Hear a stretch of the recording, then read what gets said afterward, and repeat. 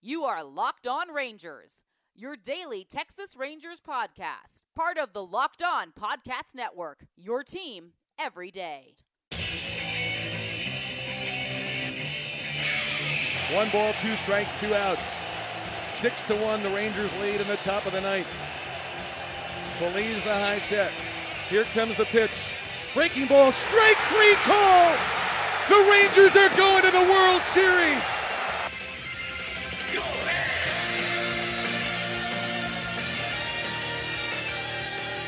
You are Locked On to the Texas Rangers. I'm Bryce Patrick, Rangers writer at WFA.com, joined as always by Morgan Price of OneStarBall.com.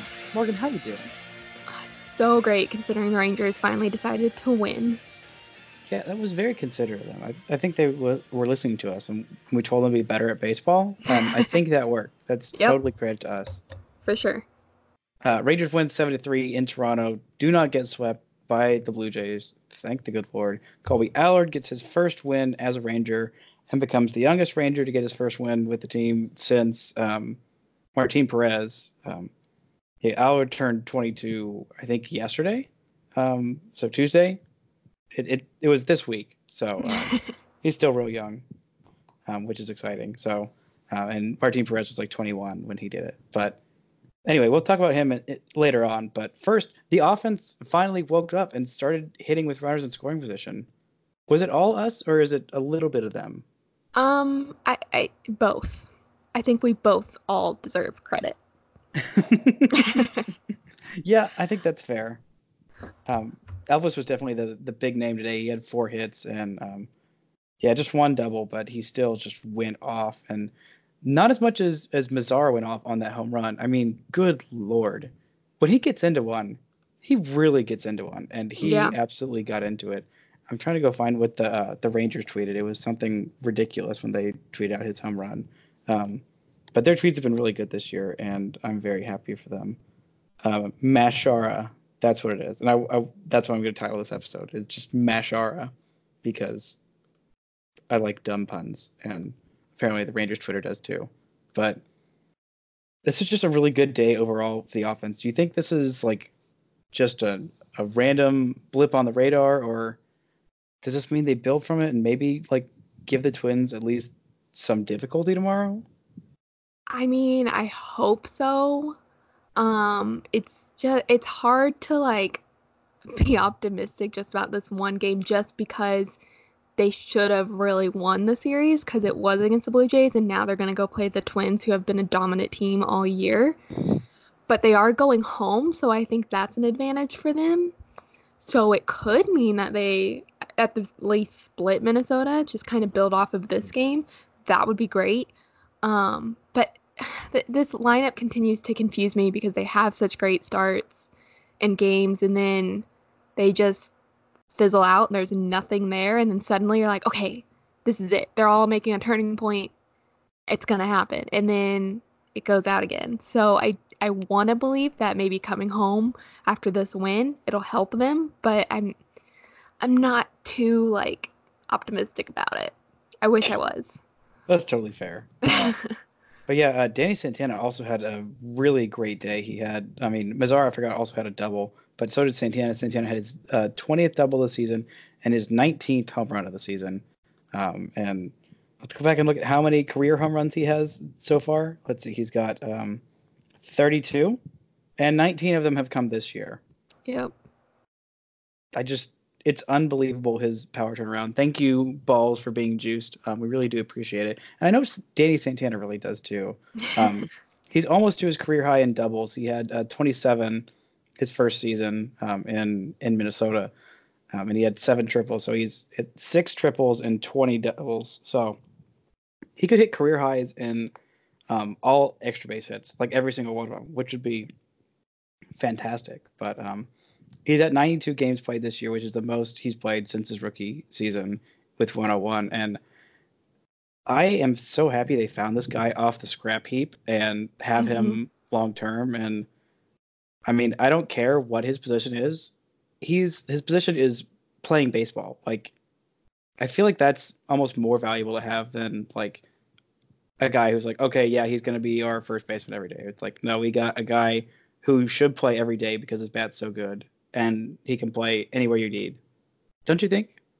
Yeah, for sure. He's been way more valuable than I really thought. Like, I kind of, when the season started, like, he was good, but I didn't think he was going to be here the whole season. I thought maybe, okay, he's just going to be here in April. If he's okay, maybe they'll keep him as a bench player. But, like, he has kept himself in the lineup. Like, he's probably, I mean, if Gallo ended up playing the whole season, I think he would definitely be up there with being the best. But with Gallo being out so far, I think Santana's kind of been their best player for the whole season because he hasn't missed very many games. So yeah, I think Santana's had a huge impact on this team. Absolutely. I mean, Joey Gallo's WAR on the season is at 3, which actually ties his career high. And he's a plus defensively in WAR, which is kind of insane that he's been playing mostly center field. He's been worth almost half a win according to Baseball Reference in his WAR.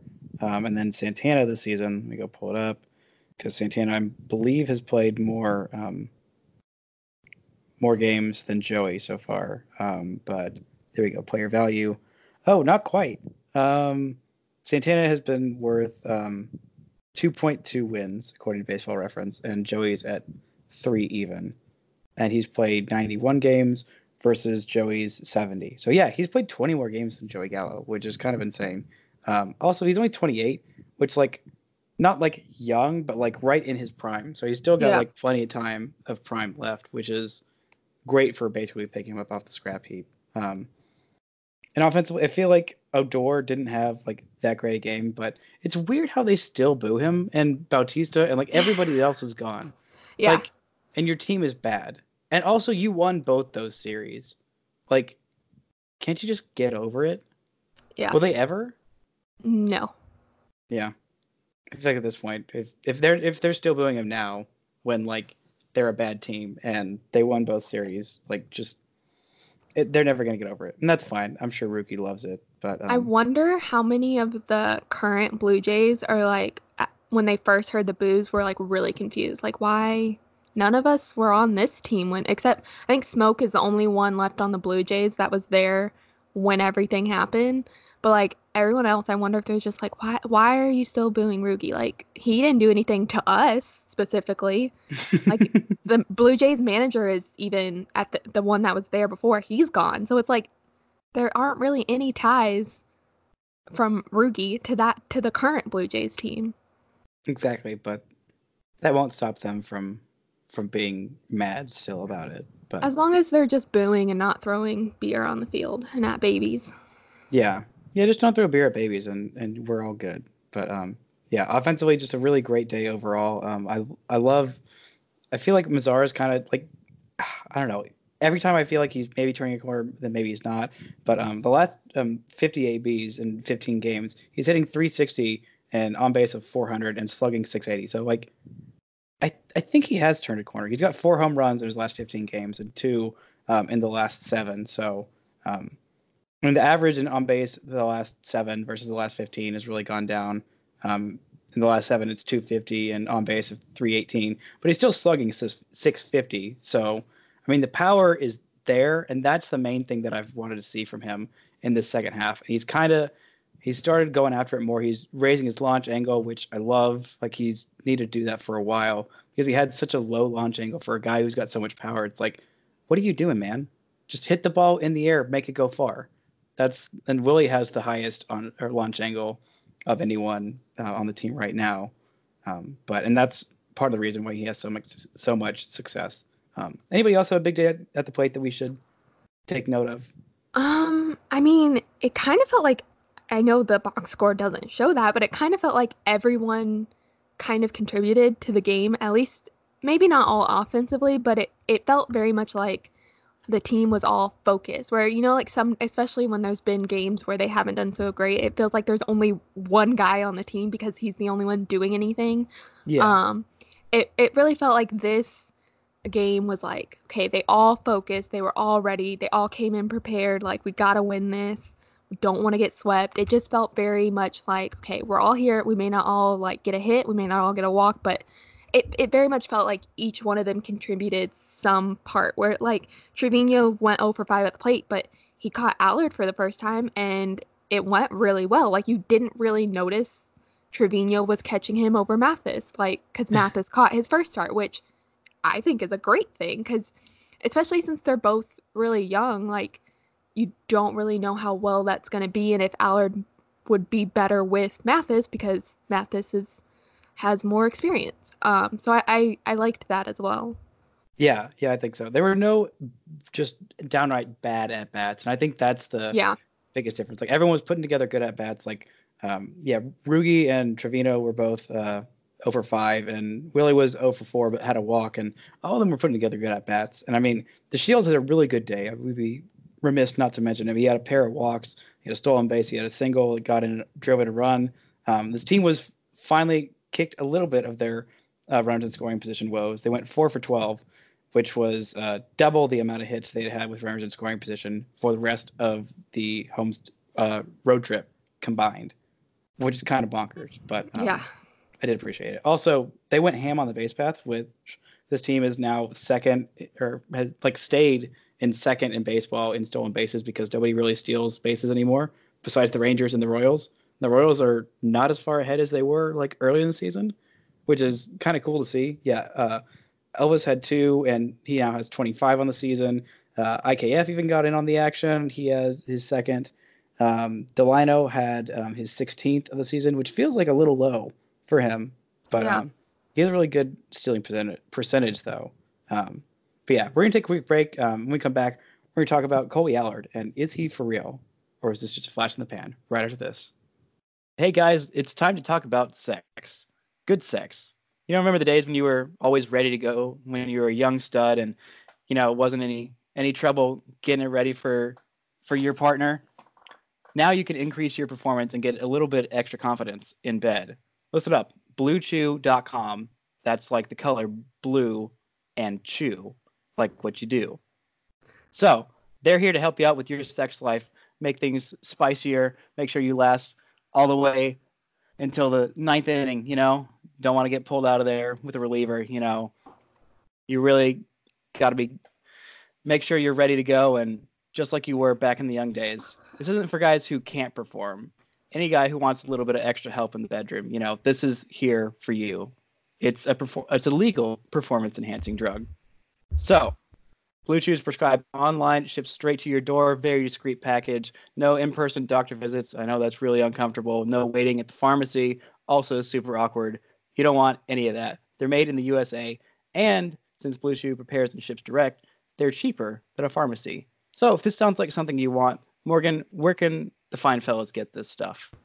You can visit BlueChew.com and get your first shipment free when you use the promo code MLB. All you pay is $5 shipping, and that's BLUE Chew.com with promo code MLB to try it for free. Blue Chew's the better, cheaper, faster choice, and we thank them for sponsoring this podcast. So Colby Allard, this is his second start, went 5 2/3 innings, got his first win, whatever you care about that. He struck out 5 hitters.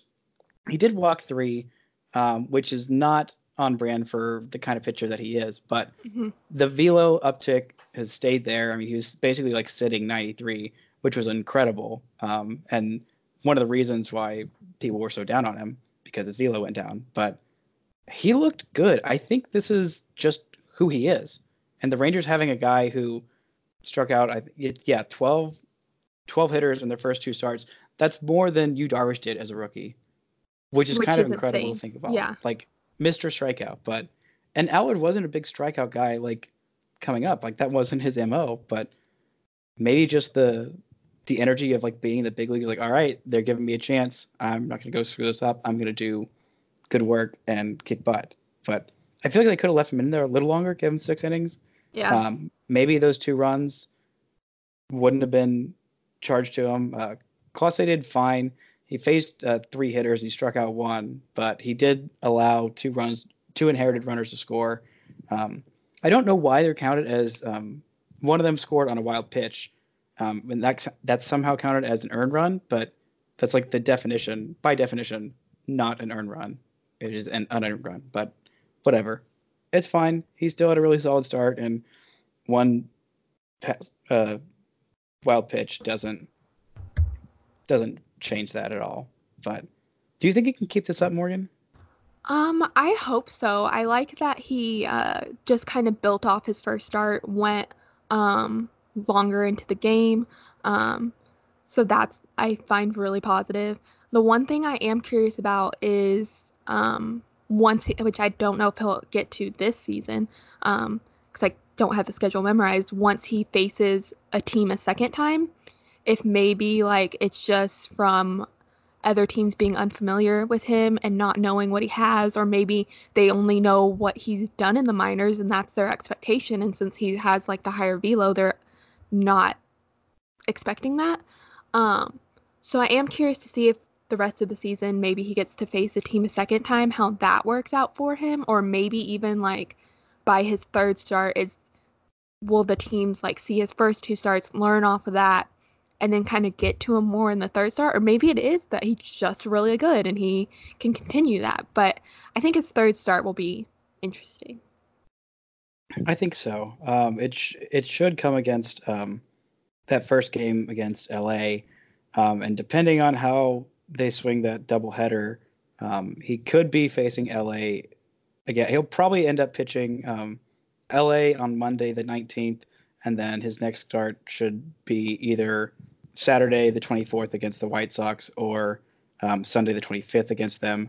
Or if they want to like push him back a couple days and like skip his start, then they could put him on the 27th, which would be in Anaheim. So interesting. And that could be interesting too if they do change around how many days off he has, if that affects him.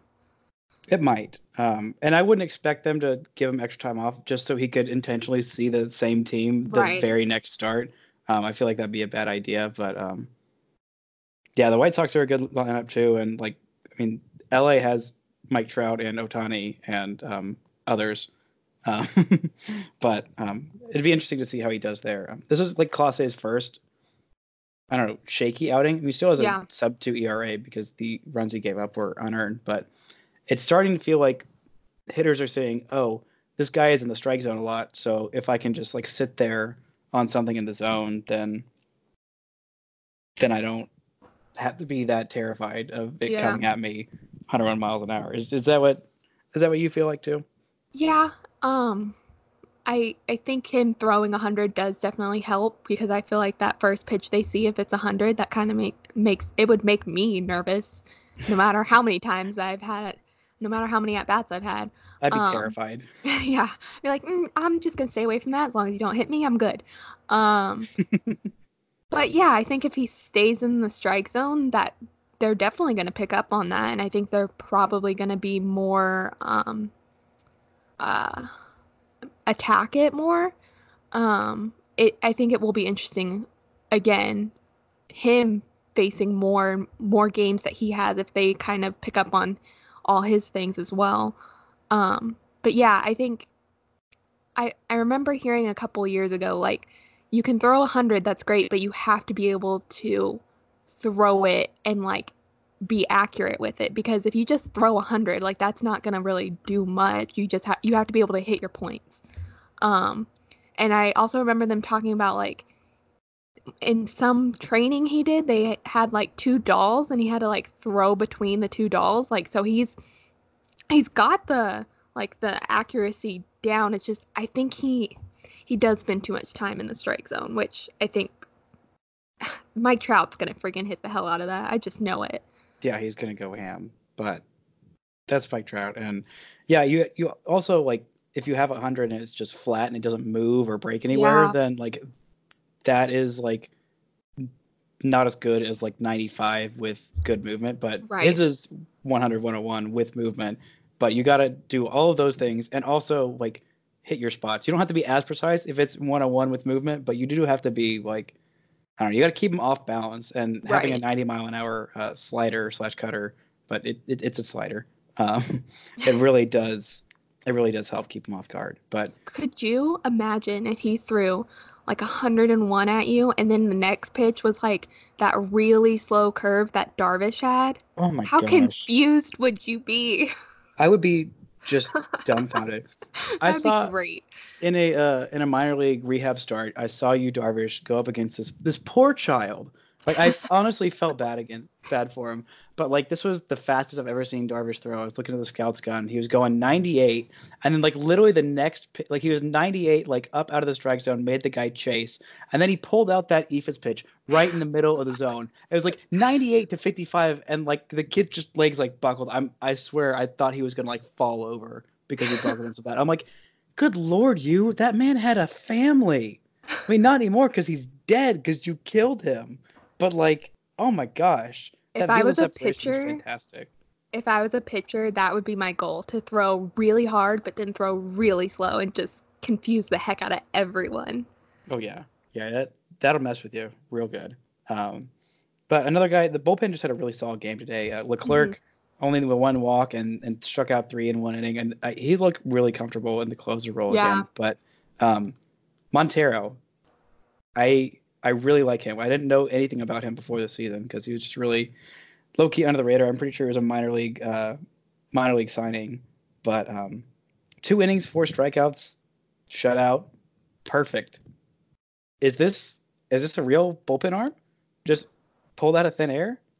I hope so. I kind of feel like he could be like the Lance Lynn of the bullpen as far as like reliability, but like quietly under the radar reliability. Like he doesn't get, like, we talk about Clase. He's been up here for like a week and we're like all in love with him. But like Montero's been up here for a while and he's been very consistent.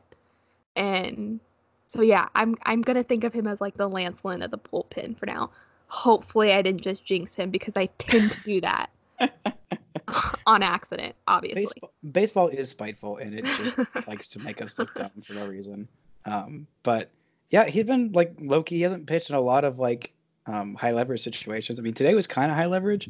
I think it was still it was a 4-run game at that point, which was just as much leverage as Leclerc. No, it was 3 runs when he came in, or was it 2? Okay, yeah, it was 3 runs because it came in the bottom of the 7th, pitched the 7th, the 8th.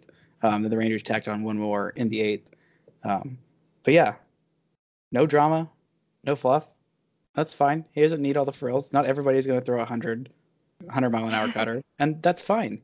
You don't need 4 guys in your bullpen to do that because honestly, having 1 is just kind of unfair. But a really solid performance by this bullpen, full team game, which is nice against just a rough team. Then you had a just terrible week, honestly, and finally they're going home. Hopefully the bats will stay fixed and the pitching will stay good, and all of these good things that we're noticing happening today will continue. Morgan, is there anything else from this one that I'm forgetting about, or are we good to go? Move on to this next series. I think we're ready to move on to the next series. I think the Rangers are ready. They're like, hopefully just being home is, I feel like I say this at the end of every series. Like maybe that'll be the turnaround, that'll be the trigger, but like I'm just trying to will into the universe that they have a better August than July, because it started out good and then it's kind of feeling like July again. So I just need the universe to give us something good. That's good. Hey, if you keep saying they'll be better, eventually they will be. It might take a long time, but just speak it into existence. Thank you guys so much for listening. 101 episodes. I would title this one Clase because Clase also does throw 101, but I feel like 100 was just more fitting. Anyway, thank you guys so much for listening and subscribing and staying along with us, enjoying this Rangers win with us. I'm Bryce Patrick. I'm Morgan Price. And #TogetherWePod.